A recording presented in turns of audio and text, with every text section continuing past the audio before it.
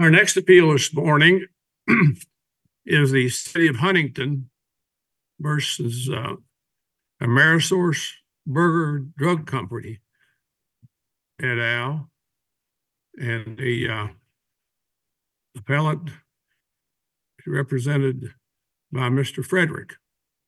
Mr. Frederick, good to have you with us. Thank you, Judge King, and may it please the court, David Frederick for the City of Huntington in Cabell County, West Virginia.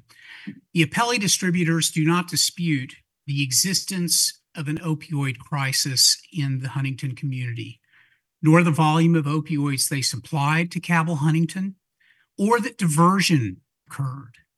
The only dispute is whether they were a cause of the opioid crisis and whether that conduct that they committed created a public nuisance actionable under West Virginia law that should be abated. The district court committed a foundational error of law in creating a disagreement with the D.C. Circuit's decision in the Masters case about how the Controlled Substances Act directs the duties of distributors in handling controlled substances subject to the Act and the DEA's regulations. The district court viewed the distributor's duty as only needing to control rogue pharmacies, those pharmacies that were basically fake pharmacies. But in Masters, the D.C. Circuit held that the duty was far broader, that the distributors had a duty to identify suspicious orders, verify whether or not those suspicious orders were attempting to be filled, to verify with the pharmacies the information that the pharmacies were charged to give them. Where did that duty come from? It comes from the regulation. CSA? It comes from the Controlled Substances Act, which gives the organic authority of the Controlled Substances Act, statutory provision adopted by Congress, and then the DEA writes the regulations. That's correct. And the regulation is 21 CFR 1301.74B, which we've discussed in our brief. And in that, what the DEA has defined as a suspicious order is one that is of unusual size, that deviates from normal patterns, and is of unusual frequency. And our proof at trial was that the distributors violated that rule because they were continually increasing the orders from pharmacies of thresholds for provision of opioids. And this was happening month after month to the point where certain pharmacies in Huntington and Cabell were exceeding the national average by orders of magnitude. One or more of the pharmacies were getting 10 times the national average of opioids. Every single distributor was supplying opioids at a rate far higher than the national average. The DEA... Over what period of time did this go on? Over a 20-year period, the distributor supplied 80 billion opioid units into Huntington, Cabell, a community of about 100,000 people. And so over a 20-year period, we looked at 40 opioid dosage units per resident, old person, middle-aged person, teen, and small child. And that is where this crisis occurred, through oversupply.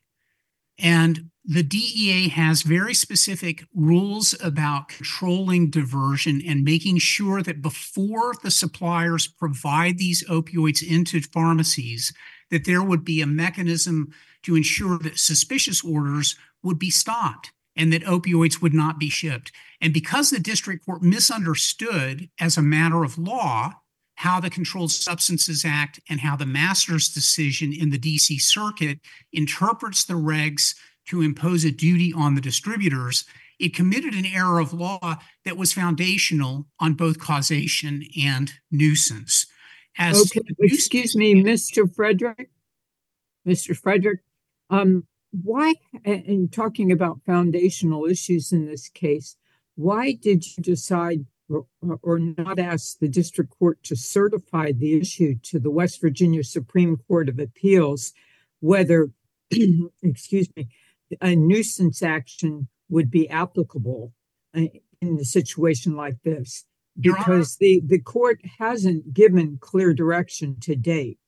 It suggests in a lot of its opinions that the nuisance has to arise from real property, but then it has some very widespread language in other opinions. And so I'm just curious as to why this isn't an appropriate case for certification on the issue of the availability of public nuisance for a situation such as this. Well, for three reasons, we believe that the West Virginia foundational cases about public nuisance answer the question. They say whether the defendants have created a condition specific to the community.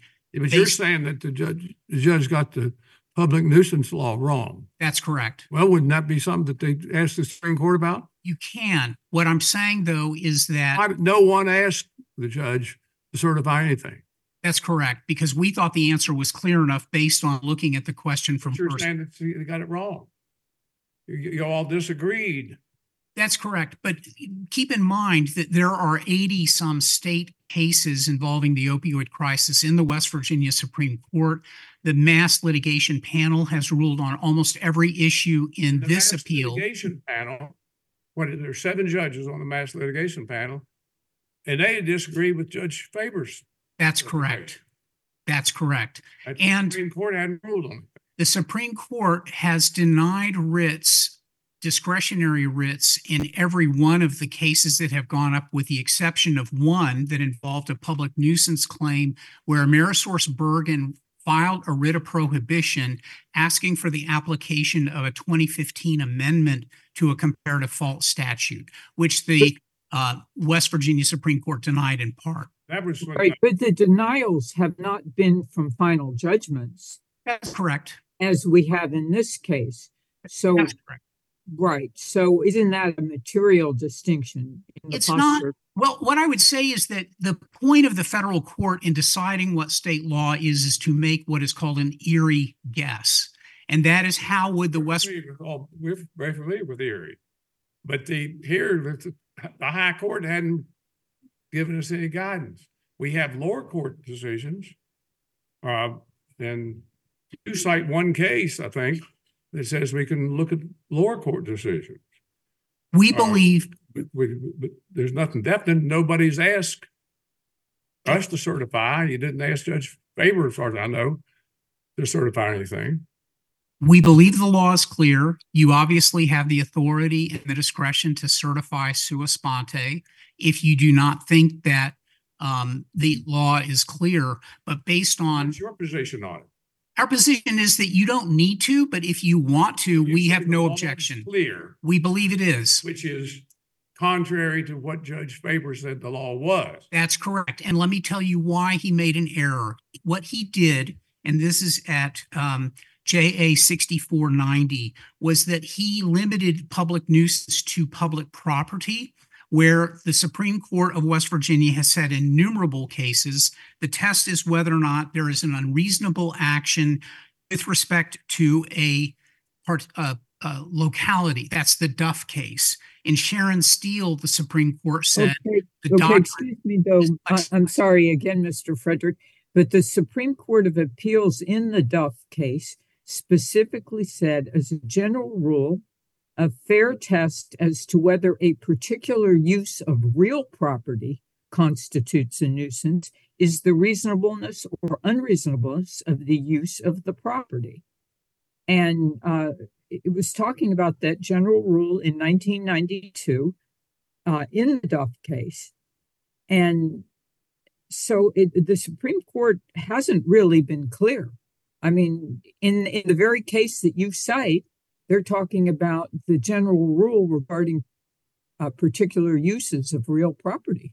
There have been, though, Your Honor, numerous cases involving products or manners of sale that have involved various types of nuisances. And the point is that the Duff case itself says that even a normal business can give rise to a nuisance if it is done in an unreasonable manner. And the test is whether or not there is a condition that is created, not necessarily that it is limited to property. I will acknowledge that the public nuisance doctrine arose in the context of real property, but the scholar's brief, the amicus brief, points out that even at common law, ancient common law, cases not unlike the ones that we're talking about. They use the example there of apothecaries, which are now called modern day pharmacists, that are involved in creating a public nuisance. So this concept, Judge Keenan, is not one that is limited to property. 24 state Supreme Courts have acknowledged a public nuisance claim in the context of the opioid crisis. Right. And Mr. Frederick, I'm not arguing against you on that. I'm just saying that the opioid crisis has affected everybody in West Virginia. I mean, my family's originally from West Virginia. I just don't understand why it's not more appropriate to have the Supreme Court of Appeals weigh in on this issue rather than have a federal court deciding it. Your Honor, I'll repeat my answer, which is we don't think it's necessary, but if you choose to certify the question, we don't object. We think the answer is very clear on the basis of the cases. If we certify the question, I would ask you and the other lawyers to suggest the questions, plural. You're talking about in the singular. But I agree with Judge Keenan. I'm from West Virginia. This is important enough to get it right. And if I could just set aside the nuisance question for the moment to talk about the legal errors that the court committed with respect to causation, I think it's important that any certified question you might choose to issue to the West Virginia Supreme Court of Appeal would also address the idea and an understanding that the district court committed a legal error under West Virginia law by applying what the court called the last wrongful or last negligent act, and thereby determined that doctors had broken the chain of causation. That is not the standard under West Virginia law. It is foreseeability and whether the defendants were a substantial factor in causing the public nuisance, and whether or not when there are multiple defendants, whether you hold them joint and severally liable because they each contributed to the nuisance. The district court committed an error. This is at 6498 and 6512 of the joint appendix by using this last wrongful act kind of standard when the district court completely ignored the central causation principle, which is foreseeability. And the distributors have known, at least since the direct sales case. If we find that the district court, I believe he also said that there was no causation. If we find that, then this whole issue regarding concurring or intervening is irrelevant, right? I'm sorry, I missed the first part of your question. The district court found that there was no causation. And so this whole, if we agree with the district court, this whole issue of intervening and concurring is irrelevant, right? You cannot make the finding that there was no causation. The Supreme Court in the direct sales case said that with respect to opioids, if there is an unlimited supply, you invariably have black market activity and diversion. And that's what occurred here. And the other side has conceded that on page 8 of their brief, that there was diversion here. They call it medicine chest diversion. But the point of causation is whether they were a substantial factor in causing that. And we submit that because of their violations of the Controlled Substances Act. The district court said they weren't, right? The district court made a number of fact findings, Judge Benjamin, that were premised on incorrect statements of law. And under the Sarah Lee case, this court is not to give those fact findings deference when they stem from an erroneous interpretation of a legal principle that is controlling. And so the correct... What's the legal principle that's controlling here? That for causation, foreseeability, and whether the defendants were a substantial factor in causing the nuisance, that is the correct legal standard. And here... Okay. Since the direct sales case, and I do want you to understand this, there is foreseeability from anybody distributing. I'm sorry. Mr. Frederick, if you could be factual with us, not just argue the legal principle. What is your best argument factually on the record before us that this was foreseeable as to the distributors? Dr. Keyes, our expert, testified that a massive supply of opioids would create a crisis. Joe Ranazizi of the DEA testified that distributors would be on knowledge based on the DEA regulations that creating an unlimited supply would create foreseeable diversion risks.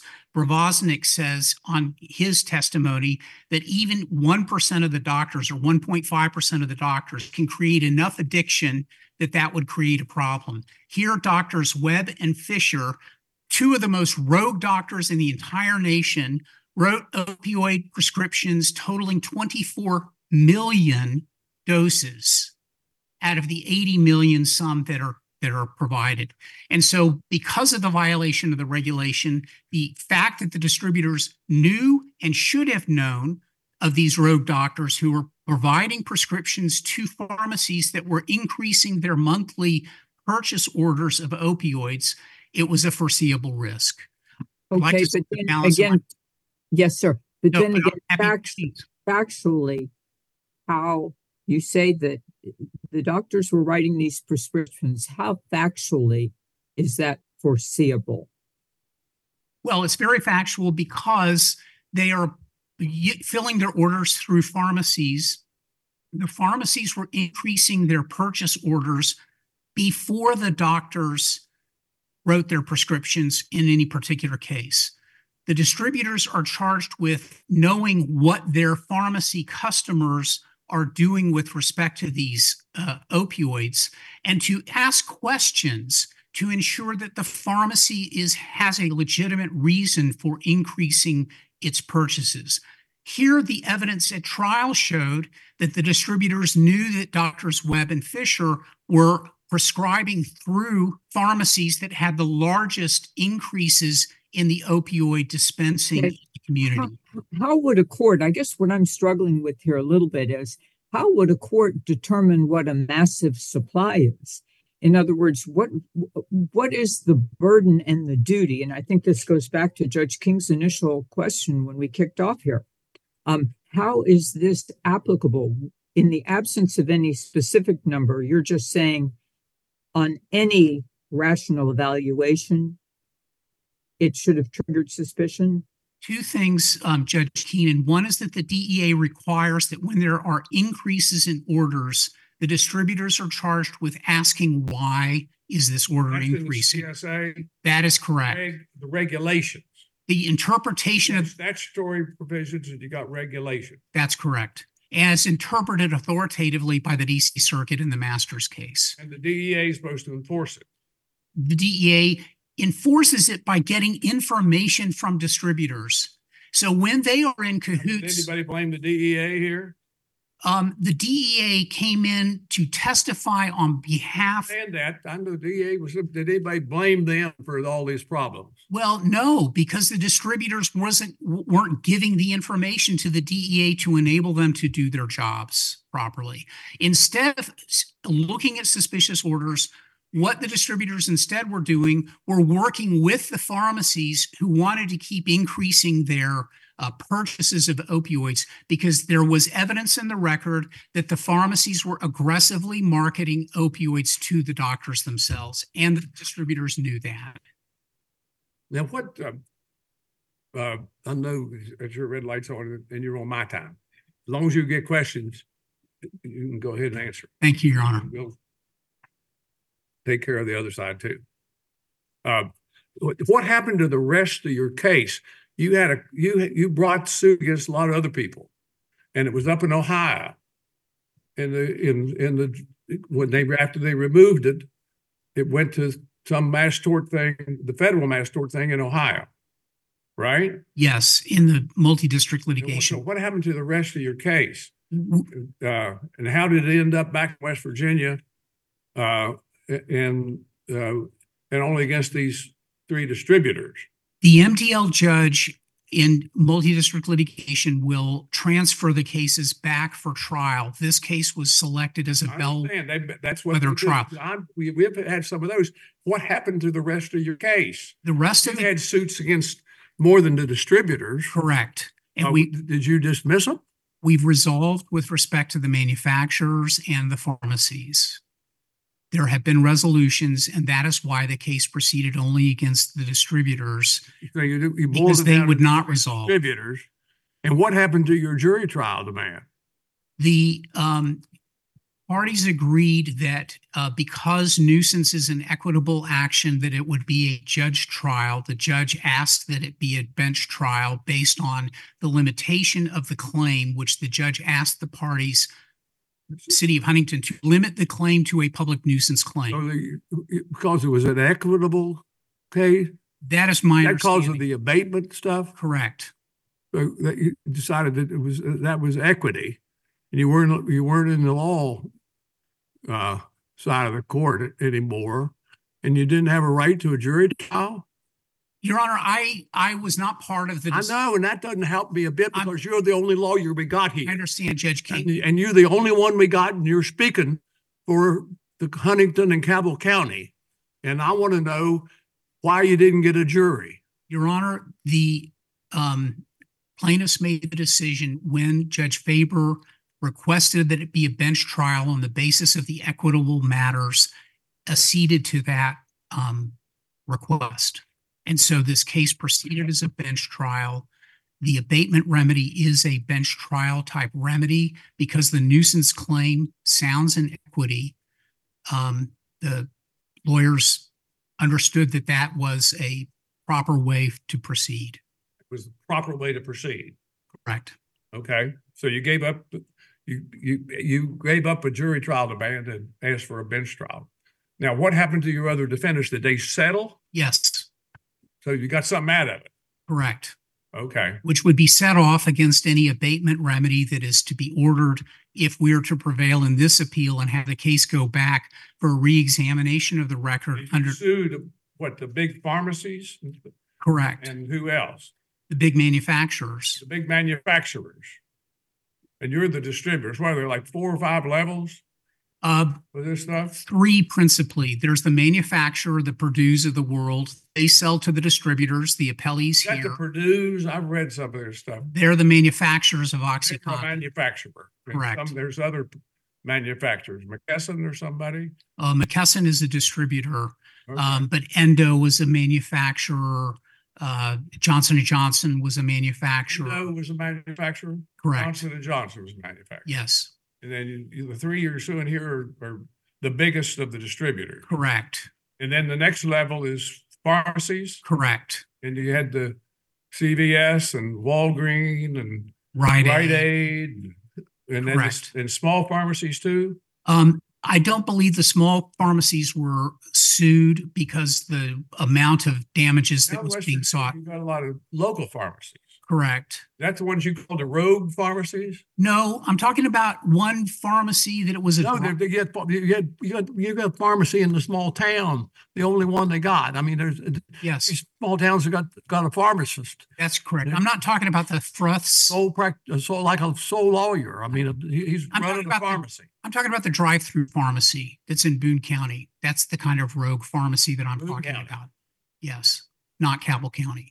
But what I'm talking is an example of the kind that that the district court misunderstood the duty under the Controlled Substances Act regulations to look at all of them, whether they were a national pharmacy or whether they were an individual drive-through pharmacy. That's our point. Okay.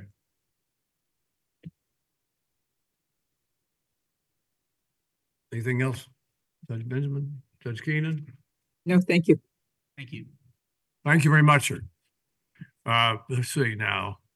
Mr. Schmidt, Yes, Your Honor. May it good to please. have you here. Thank you, Your Honor. It's good to be here. May it please the court, Paul Schmidt for McKesson. The trial court issued 5 distinct bases for ruling in defendant's favor, and plaintiffs must overcome each I of these. apologize to you for mentioning your client, Oh, that's okay. manufacturer.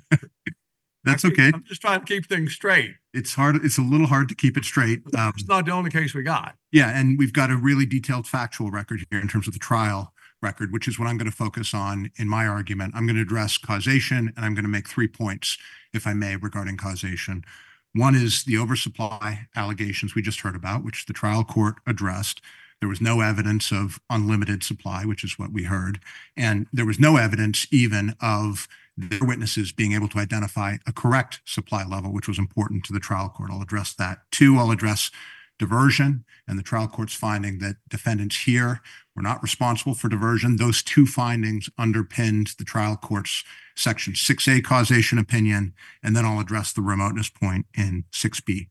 Our core point across all of those rulings is they were all intensely fact-based, and the plaintiffs have given the court no basis to overcome those facts. They can't grapple with those facts, including because in many instances they come from their own witnesses. This is why we have trials, to address these kind of factual questions like causation. And the trial court made as ample of findings as a trial court could in support of those causation findings. And to be clear, it was the plaintiffs who requested that bench trial. We're not aware of the trial court asking to conduct a bench trial. The plaintiffs requested it to get a quicker trial, and they gave up remedies that would have allowed claims and damages remedies that would have allowed a jury trial. Changed their complaint? Yes, yes. They amend the complaint? I think they dropped parts of their complaint to focus only on distributors and to waive damages. I don't know if they formally amended their complaint to remove damages, but they waived damages to have a bench trial. And we agreed to that. So were you in the trial? Yes, Your Honor. The three of us were the lead trial lawyers for each of the defendants at trial. Starting first with oversupply, the core of their case that distributors. I was held there in Charleston. Yes, Your Honor. Yeah. Yes. Their core theory was defendants shipped too many pills, that they were responsible for determining the volume of pills. The trial court made directly contrary findings. It was doctors acting in good faith, encouraged by a range of authorities from the DEA to the West Virginia Board of Medicine to prescribe more opioids. And the trial court made specific findings that it was that good faith prescribing and not the improper prescribing we heard about that was not a focus of this trial. It was the good faith prescribing that accounted for the supply. And what distributors did is they matched the supply, as their own witnesses conceded we're supposed to when there's good faith prescribing, without influencing doctors in any way. What's notable about that finding is it was extensively based on concessions from plaintiff's own witnesses. Dr. Keyes, who we heard about, Mr. Ranazizi, who we heard about, their other DEA witnesses, their medical experts, right on down the line, their data experts on distribution and prescribing data, all conceded that this was driven by doctor decisions. The oversupply that was at the heart of their claim was driven by doctor decisions in terms of setting prescribing levels. That was key to the trial court's Section 6A causation ruling. There's no argument it's infected by any kind of legal error.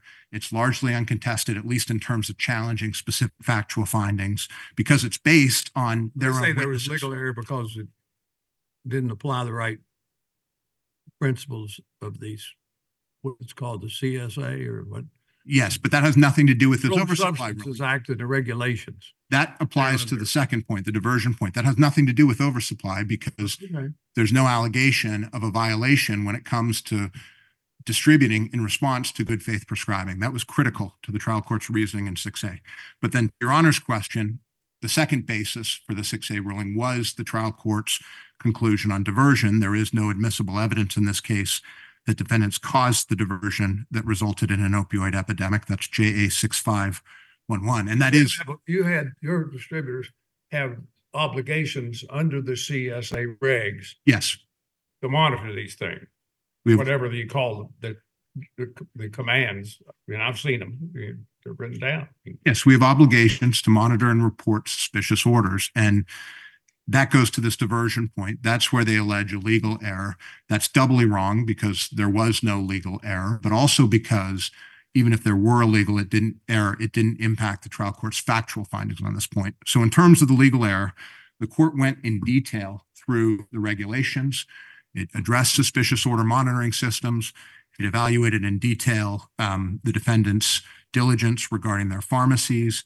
It specifically looked at the Masters case from the DC Circuit that plaintiff's counsel, appellate counsel just said it conflicted with, and it followed Masters. Masters said that when distributors failed to conduct diligence on their customers, on pharmacies, that was an issue. The trial court applied that standard to the CSA and found that defendants met it. That's why there's no legal error. That legal error separately didn't impact the trial court's factual findings on diversion. And we know that because the trial court told us that itself. At the end of 6A, it discussed the idea of diversion as a matter of fact, and it said expressly, whether couched in terms of the CSA or not, there is no admissible evidence in this case that defendants caused diversion that resulted in an opioid epidemic. It looked at their claims of diversion and met them on their own terms, and it found them factually unsupported. That's a core trial court function. You used the term, the second time you said admissible evidence. Yes. Does that mean that there was some evidence here that was stricken, or that there was inadmissible evidence that got into record or something? No, I don't think there's been any. Talk about the evidence that was admitted. Yes. Right? If it was admitted, it is in the record. It's covered here. Yes, Your Honor. And that's what the trial court judge did. It looked at the one witness they had who came forward and addressed the CSA compliance in this jurisdiction with these defendants, addressed suspicious orders in this jurisdiction. That was Mr. Rafalski, and it found him unpersuasive. What did he do? What's his background? His background is in the DEA, and he came in and he had three broad categories of opinions. He found orders, he said, raised flags for him.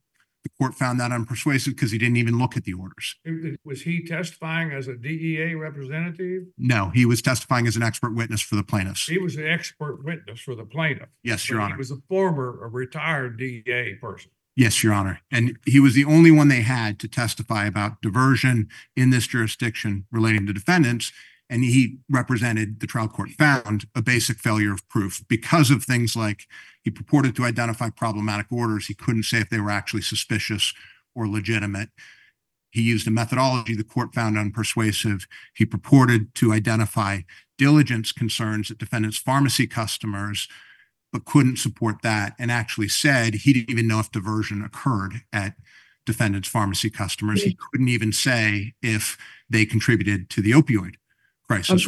Mr. Schmidt, let me ask you, did the court deal with the fact of the gross disproportion between the national averages and the averages of drugs that were being shipped to these jurisdictions? And secondly, did the court deal with the evidence that the thresholds were continually raised in advance, apparently, at the time it appears that the thresholds were being approached?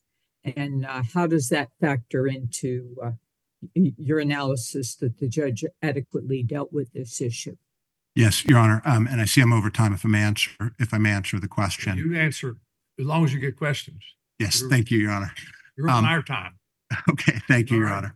In terms of the allegation about thresholds, there was no evidence that thresholds were increased in advance without getting requests. There was an accusation that in some instances when thresholds were first put in place, that companies would go to customers and say, you're near your thresholds. Do we need to talk about why you might go over and look at that? And what the trial court judge found regarding those questions, and there are dozens of pages of factual findings on this going through testimony from our witnesses and the plaintiff's witnesses, was that defendants conducted extensive diligence in those circumstances, and correspondingly that the plaintiffs, and this is principally Mr. Rafalski, entirely Mr. Rafalski, failed to show an absence of diligence. So it was a core set of credibility findings in terms of the defense witnesses. Those are subject to the highest level of deference in terms of this court's review, and just a basic failure of proof correspondingly by the plaintiffs. Okay, did the district court deal with the national averages versus the quantity that went into this area? Yes, I guess the thing that is bothering me, I think you make a good argument on causation. I mean, in many respects, but when you have these national averages and you have this overwhelming disproportion in what went into these jurisdictions, you think that was adequately dealt with? Yes, I think it was. And I would point the court to the portions of the opinion that appear at JA 6461 and 6462, as well as 6432, where the trial court made specific findings on this very point. It made note of the fact that West Virginia has higher rates of all medication prescribing than the national average. It has the highest per capita average for any kind of medication. And then it made specific findings as to why West Virginia has higher prescribing rates for pain medication. It has a higher prevalence of health conditions that cause pain. It has an older and more disabled population that's likely to use things like cancer, pain treatment, other forms of pain treatment, and it has a job market that has a higher percentage, relatively speaking, of jobs that are more likely to lead to pain in terms of jobs that involve physical labor. It coupled those findings with a corresponding set of findings that I alluded to earlier, that there was no, all of those findings, by the way, were proven through plaintiff's witnesses, with plaintiff's witnesses agreeing with those propositions. So it wasn't even like he picked sides on that issue. He coupled those findings with a set of findings I alluded to earlier, that no witness on the plaintiff's side could say, here's the right level of prescribing. It was up here, it should have been down here. We repeatedly asked their witnesses, how do we know what the right level is? They said, we can't tell you what the right level is.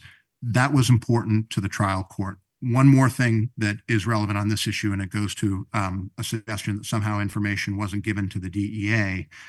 The trial court had before it evidence that this was all occurring in plain sight in terms of regular inspections. The court made findings on this by the DEA of the defendants, and in terms of defendants providing every bit of data they had, or every required bit of data in terms of volume of pills, where it was sent, when it was sent, how much was sent to the DEA. So the DEA could not only track this in real time, the defendants relied, the plaintiffs relied on that evidence in trying to prove their case. What we'd reported to the DEA is accurate. But the DEA then actually published slices of that data to the public so that the public could see what was happening in real time. And I think that was also important to this idea that there were particular medical needs in West Virginia, and that was known and recognized. I haven't had the chance to address remoteness, the third issue that is relevant on causation, but I know I'm well over time, so we can stand on our papers. You have some questions to ask you about. I would love to receive some questions on that. I know what your reaction is to the question about the certification question. I don't think Certification to the high court. I don't think it's necessary here, given the factual findings and that they provide an independent pathway to affirmance here. That's why we structured our appellate brief the way we did, by starting with causation, because those causation findings, particularly the oversupply findings, the diversion findings, there's no question to certify there. Those are heartland factual findings. That's true even as to the remoteness finding, where the remoteness finding was based on a series of factual findings about the vast number of independent actors and the incredibly attenuated time period. Nuisance it under West Virginia law. The court doesn't need to reach that issue to affirm. So there's no basis, there's no prudential reason to have that certified when the court can prudentially rule on the core causation questions that were at the heart of this trial. You said we ought to go directly to causation. I'm sorry? You want us to go directly to causation? Yes, that's why we structure a brief the way we did. Yeah. The court's core extensive, remarkably extensive factual findings all feed into those causation rulings. There's no real challenge to the causation findings.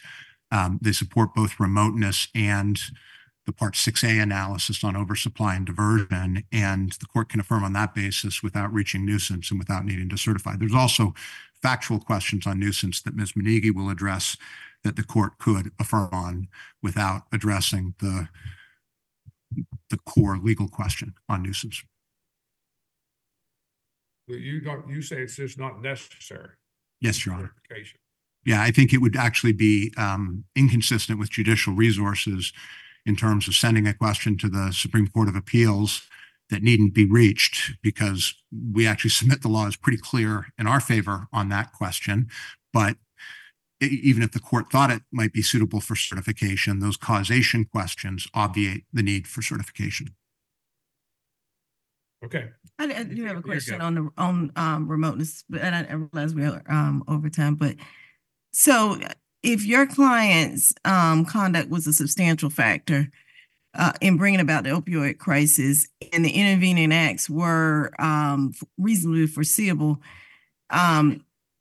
would you then, I guess, your client's remoteness in the chain of causation, would that absolve them of liability?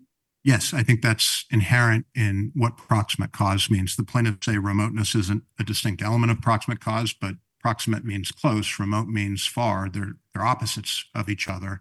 And that's what the West Virginia case law said. The Webb case said that, from the Supreme Court of Appeals, said that something that is remote is distinguished from proximate is not actionable. Metro versus Smith said the same thing. That's the principle underlying employer Teamsters in City of Charleston, and that's a principle that runs through Supreme Court case law addressing common law proximate cause principles like the Holmes decision. Essentially, there's so many independent causes in between, and the trial court made very specific factual findings on those: doctors, hundreds; pharmacists, hundreds; diverters, thousands; users of diverted pills, thousands. There's so many independent causes in between over such a broad, attenuated period of time that's remoteness. And the court can rule on that basis, as it did, without having to undertake a foreseeability analysis, because when you have remoteness, you don't need to analyze foreseeability in terms of that factually based number of independent causes and the attenuated time period that operated over. Okay, but Mr. Schmidt, under West Virginia law, does remoteness answer the issue completely? In other words, there can be more than one proximate cause, and as long as there isn't an efficient intervening cause, remoteness wouldn't necessarily preclude if it still qualifies as a proximate cause. Isn't that correct?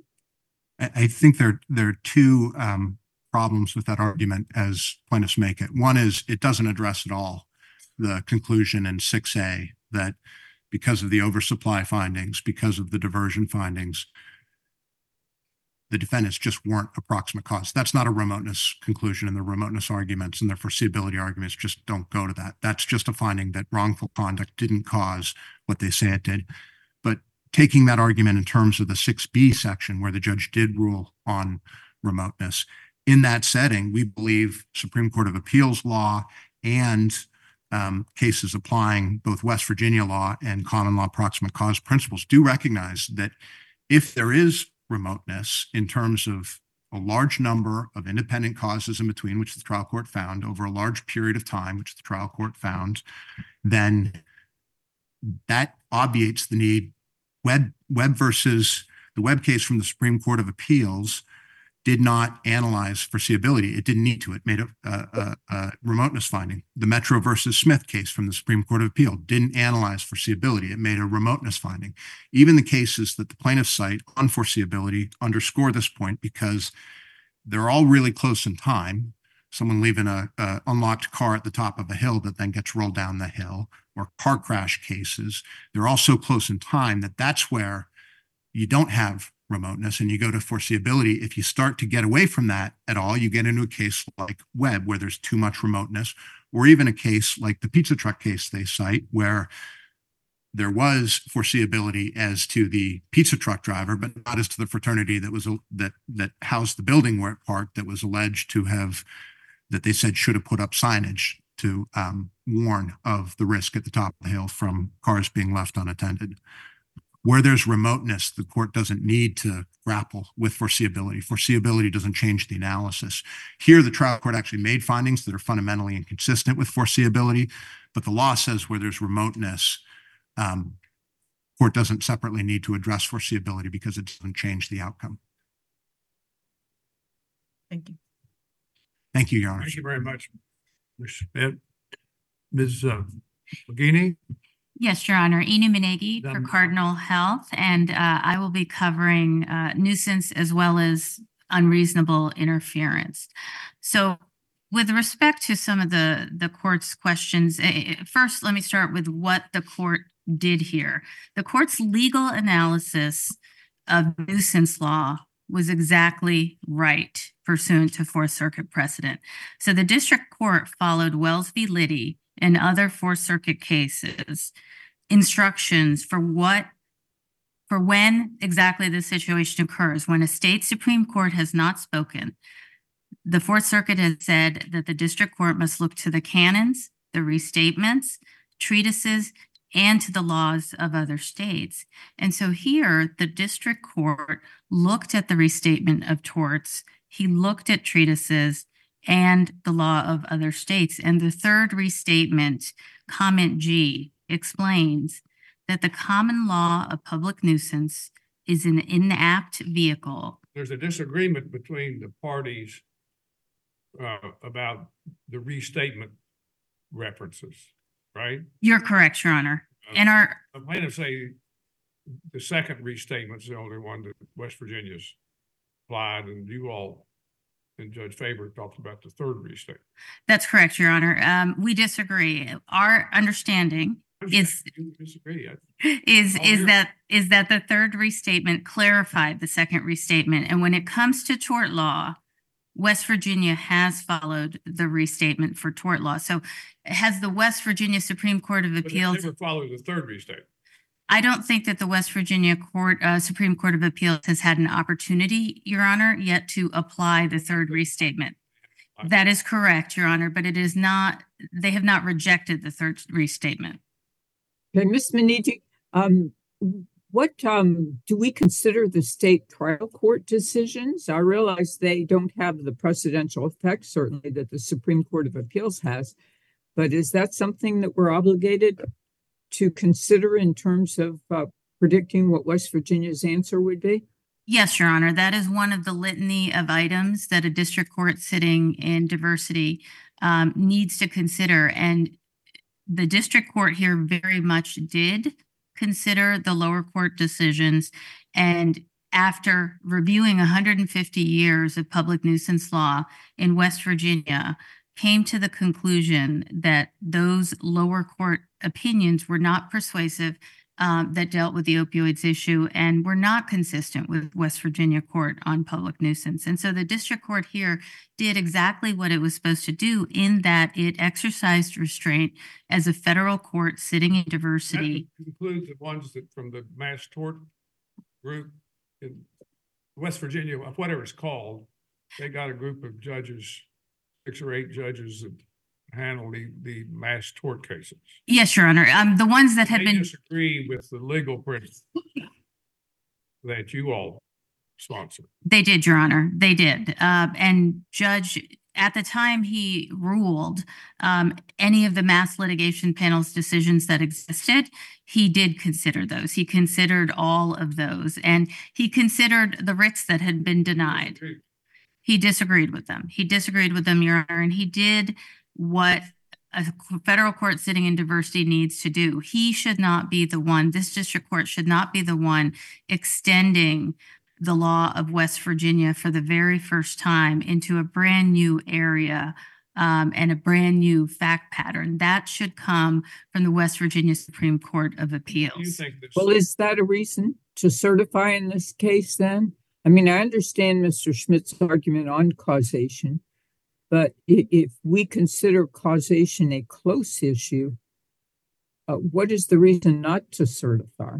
Well, Your Honor, I think that there are 4 separate and independent grounds here to affirm the district court, the 2 related to causation, as well as unreasonable interference, which falls under nuisance law, which I'm about to turn to. So, yes, Your Honor, you are correct. That you're saying we don't need to certify if we can figure out some way to rule with you without certifying. That's correct, Your Honor. Because why wouldn't we want to find out what the law is, right?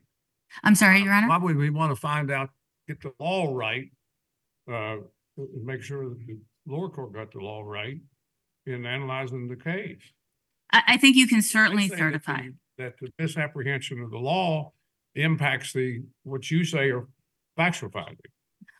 Well, Your Honor, I actually, with respect to nuisance, all of the findings that the court made with respect to unreasonable interference. So even if the nuisance law was as the plaintiffs want it to be, they would still not be able to sustain a nuisance claim according to this district court because of all the factual findings that this court made with respect to unreasonable interference. And so even if the law of nuisance was exactly the way they wanted to be, they would not win in this case. And so for that reason, depending on what this court determines with respect to those findings, for that reason, we don't think it is necessary to certify.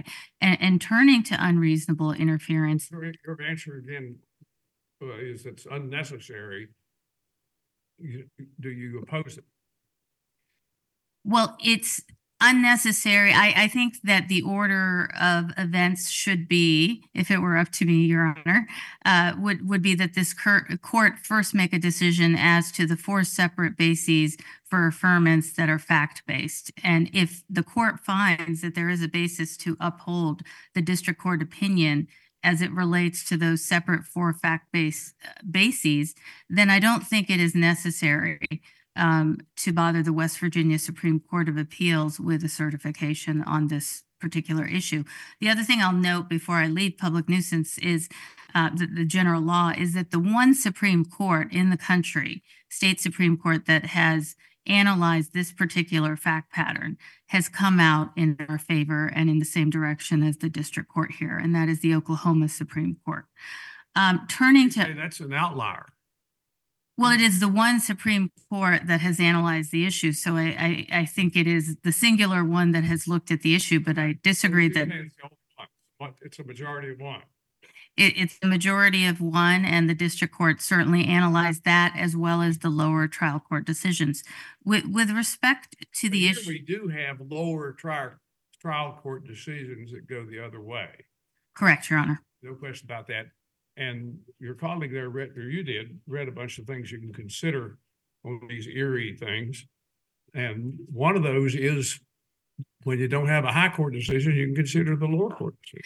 It is one of the things to be considered, Your Honor. In addition, let me go back to it, Your Honor. That's all right. Maybe you were reading a different decision than I was. It is Wells v. Liddy, to underscore, says to the district court in this situation should look at canons, restatements, treatises, the law, the lower trial courts, as well as the law of other states. This district court did all of that, and he ultimately found persuasive the 3rd restatement and the Supreme Court of Oklahoma. He did not think that some of the lower court decisions that he reviewed with respect to this particular fact pattern were persuasive and went against the West Virginia lower court. Correct, Your Honor.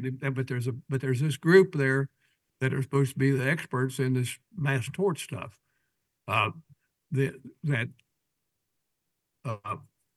Judge Motes, for example, he might be the head of it even. The West Virginia's litigation panel, the mass tort litigation panel, Your Honor. I don't know what's called. But I know I know most of them, and I have a lot of respect for every one of them. I practiced law before, but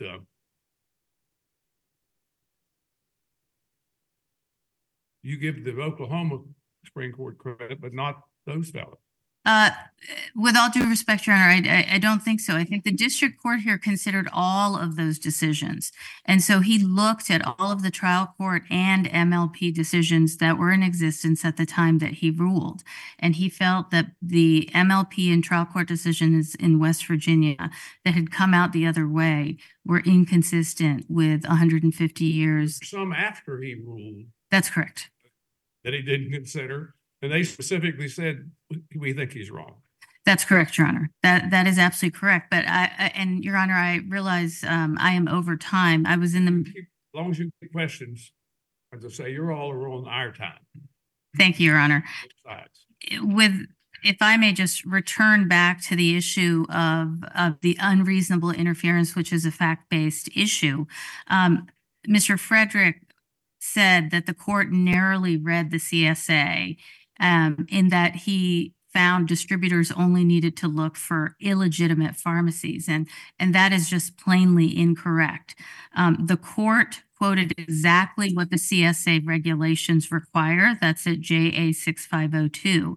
And those requirements, as it's relevant to this case, is to design and operate a system to disclose suspicious orders of controlled substances and to report those suspicious orders. The court then went on to find. I believe his argument, if I'm correct, is that under Masters, that you have to go beyond that, and that the holding in Masters says that that you have to look beyond just the pharmacies. You also have to look at the doctors, the patients. So I was just interested to see what your response to that. Absolutely, Your Honor.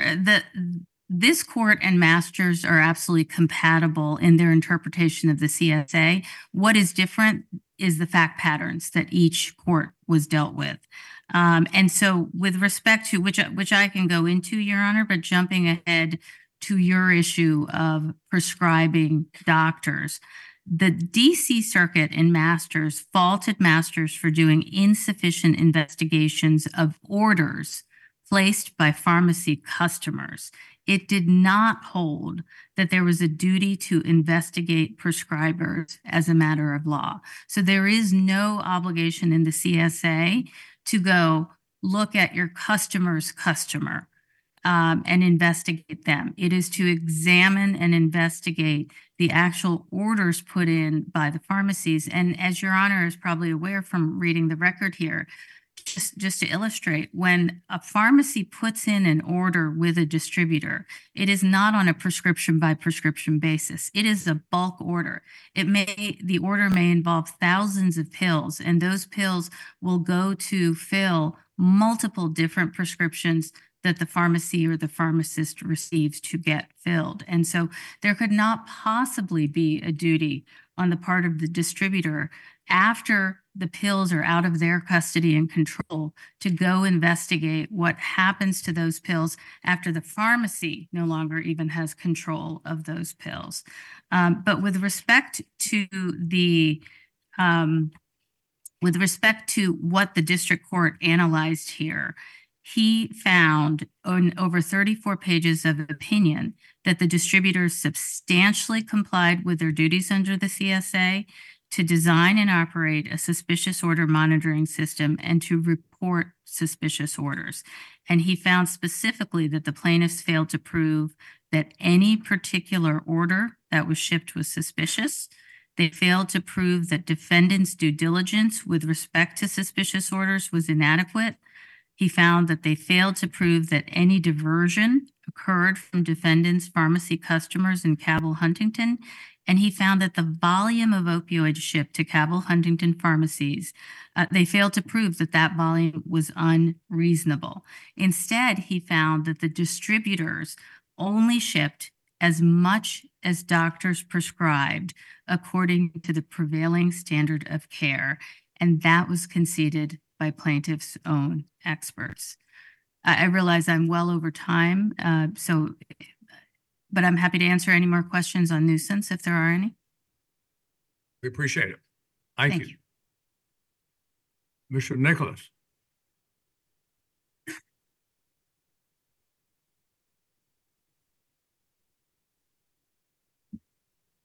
Good afternoon, and may it please the court. My name is Robert Nicholas, and I represent Amerisourcebergen Drug Corporation. Today, I will address abatement, an issue that this court does not need to reach if it affirms the district court's findings on liability, as we believe it should. Before the start of trial, the plaintiffs voluntarily waived any right to compensatory damages. They chose instead to pursue only the equitable remedy of abatement. And I will say, since Judge King, you asked, that my recollection is the same as Mr. Schmidt's, that there was no imperative from the district court that the plaintiffs drop any claims or proceed only in equity. That was a decision that was made by the plaintiffs. Based on the trial record that ensued, and it was a very lengthy, fact-intensive trial, the district court concluded that the relief that the plaintiffs were seeking was in fact compensatory damages, and that they were therefore not entitled to that relief. The plaintiffs are asking this court to disregard these extremely well-supported and detailed factual findings, and they are seeking to vastly expand West Virginia nuisance law. The court should decline both invitations. I have just 3 points to make, and I will be brief.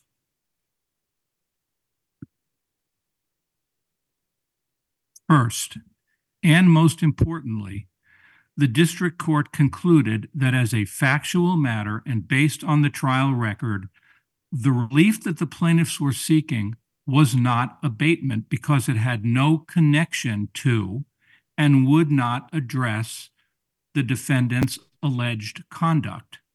The purpose of abatement is to stop the nuisance creating conduct and remove the direct physical manifestation of the nuisance. But here, the plaintiff's supposed abatement plan was not designed to stop or change the way defendants distribute opioids or to remove the alleged oversupply of prescription opioids. Instead, the plaintiffs sought money to address downstream issues related to drug addiction, including medical treatment, needle exchanges, criminal justice initiatives, counseling for first responders, and so on. Those initiatives... Claiming that hundreds of people have been killed by overdose and by these, right? Well, they're claiming that that's what they were claiming. That was part of what they're yeah, but yes, that's not incorrect. That's correct, but they said that we want to abate that. They said we want to. Well, they said that what they called it abatement. They're calling it abatement, but called it something else. So you said it was compensatory damages because the nuisance that they identified was the oversupply of pills. These things that I just ticked off: medical treatment, counseling for first responders, needle exchanges. They're totally worthwhile things, but they do not address the nuisance as the plaintiffs are defining it. And I'm not even getting into the issue of whether that's a nuisance or not. I agree with Ms. Maneghi's position on this, obviously, but be that as it may, if you just said there are 3 points you wanted to make. Yeah. Okay. So that's not abatement. Is that a legal ruling or? It's a factual ruling. It's a factual ruling. Absolutely, because the court looked directly at what they were proposing by, in terms of remedies. What is it? They heard testimony about it, and the court compared it directly to the alleged nuisance that was being put forth, and the judge made a factual determination. No, this does not go to that. And that is, I think, respectfully, is as factual as you can get. Second, the plaintiff's argument about conduct versus conditions is designed to sow confusion, but it is a red herring where there really is no confusion. Abatement has historically focused on stopping the nuisance creating conduct, but an abatement remedy may include removal or elimination of the direct physical manifestation of a nuisance. I know I'm over time, so I'm going to go. Do you want me to stop? In the case law, this is sometimes. I appreciate it. I'll try to go less over time than. They always take advantage of me. In the case law, the direct physical manifestation of a nuisance is often referred to as a condition, and the examples are, for example, the pollution of a lake, or the physical structure of a used car lot in a residential neighborhood. Those are coextensive with and part and parcel of the nuisance, obviously. No West Virginia case has ever allowed as abatement the far-removed downstream harms that the plaintiffs are seeking here. To do so would be a profound expansion of West Virginia law, and it would disrupt the boundary between equitable and legal remedies. Last point. Plaintiffs accused the district court in their papers of incorrectly holding that abatement is limited to injunctive relief. That is not correct. To the contrary, the district court has acknowledged the abatement can sometimes include a monetary component, including and the district court noted this in its decision on summary judgment, which we cited in our brief. The district court did not reject the plaintiff's plan because they were seeking money. The district court rejected plaintiff's plan because on the evidence presented at trial, they were very clearly not seeking abatement. They were seeking compensatory damages for downstream harm. The plaintiffs did not establish any entitlement to relief. That conclusion was based on an extensive factual record, and it should not be disturbed. And with that, if there are questions, I'm happy to answer them. Thank you very much. Thank you very much. Thank you for the opportunity. Mr. Frederick, we're back to you. Thank you, Judge King. I want to start with Judge Keenan's questions about causation. The standard under West Virginia law is whether some other cause is an effective intervening cause that breaks the causal chain depends in part on whether it was foreseeable. The district court didn't address the issue of foreseeability, and so therefore it didn't get into the kinds of points that we're trying to make today, which is that in the 1940s, the Supreme Court of the United States said in the direct sales case, if you supply a lot of opioids, you will create a black market. The point they're making here is we're not responsible for the diversion once it leaves our distributor warehouse and goes to a pharmacy. The CSA regulations say that's not correct. The master's decision of the DC Circuit says that's not correct. The distributors have an obligation to do due diligence. So when the pharmacies increased their orders, as they were doing month after month after month, it was on the distributors not to just willy-nilly provide it, but to ask the question, why do you need it?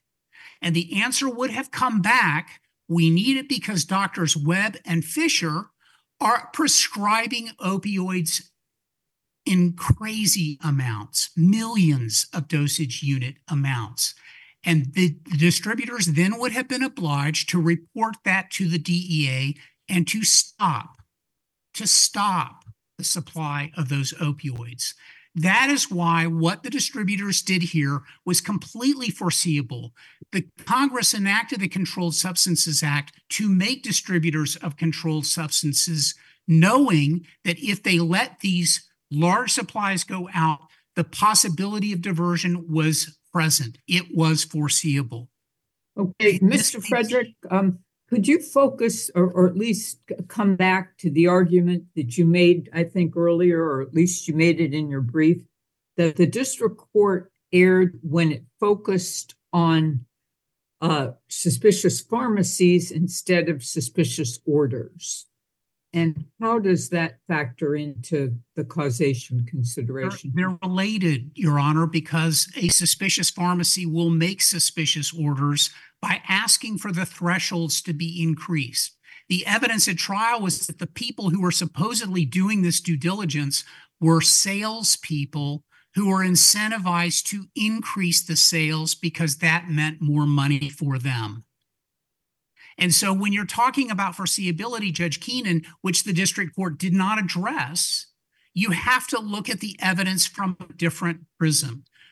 My friend says that CSA violations cannot possibly be a problem, but the United States government has sued Amerisourcebergen alleging 14,000 violations of the Controlled Substances Act. Okay, so how can they reasonably say this is not foreseeable? Okay, so Mr. Frederick, I think then your best argument on causation is that the volume of drugs made the crisis foreseeable. Is that what you're saying? That's correct. That is a direct line from the Supreme Court's direct sales decision to the enactment of the Controlled Substances Act to in 2005, the DEA got these distributors in a room and said, the numbers are too great. You have to do something about that. And what was the response? It was by the distributors to go to the pharmacies and say, if you need to increase your thresholds, go ahead and do it. But if you do it in advance, it won't be suspicious anymore. And if you look at an exhibit that was at trial called the Matrix, it's this very complex, large spreadsheet of all the numbers. By pharmacy, by distributor, the numbers went up and up and up. And so it was no accident that there is this massive addiction problem. They seem to think that the things that they were distributing were like any other product, but they weren't. This is different because what they put into the market were addictive drugs. What about this argument, this remoteness argument? Remoteness is not a standard. If you look at the reply brief on pages 33 and 34, Judge Benjamin, we address the Webb and the Humphrey case. What the court there said is that it's not a remote, if it is not a proximate cause, it was deemed to be remote. It is not an independent element. That was the whole point I started with by their misstatement of West Virginia law. Remoteness is not an element of causation under West Virginia law. They have taken those statements out of context, as we point out in the reply brief, and they have misstated it. And even those decisions, Judge Benjamin, talk about foreseeability as the test for causation. So the incorrect application of West Virginia law on causation led the district court to disregard huge swatches of information that was put into the trial record that would have established that the distributors were a substantial factor, as 24 other courts have held, that the MDL court has held, that the mass litigation panel has held is a causative factor here. And so when you look at the totality of the situation, 10% of the population of Huntington is addicted to opioids. Judge Keenan, if the oversupply wasn't a contributing factor to that tragedy, it is hard to know what causation means in the law. Okay, but Mr. Frederick, and I'm just going to push back because I want to make sure I understand this. The district court discussed volume, though, in its factual findings.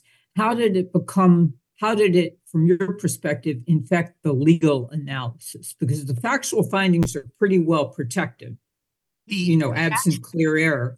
So how did it infect the legal finding? Because the district court misunderstood how volume was foreseeable in leading to diversion.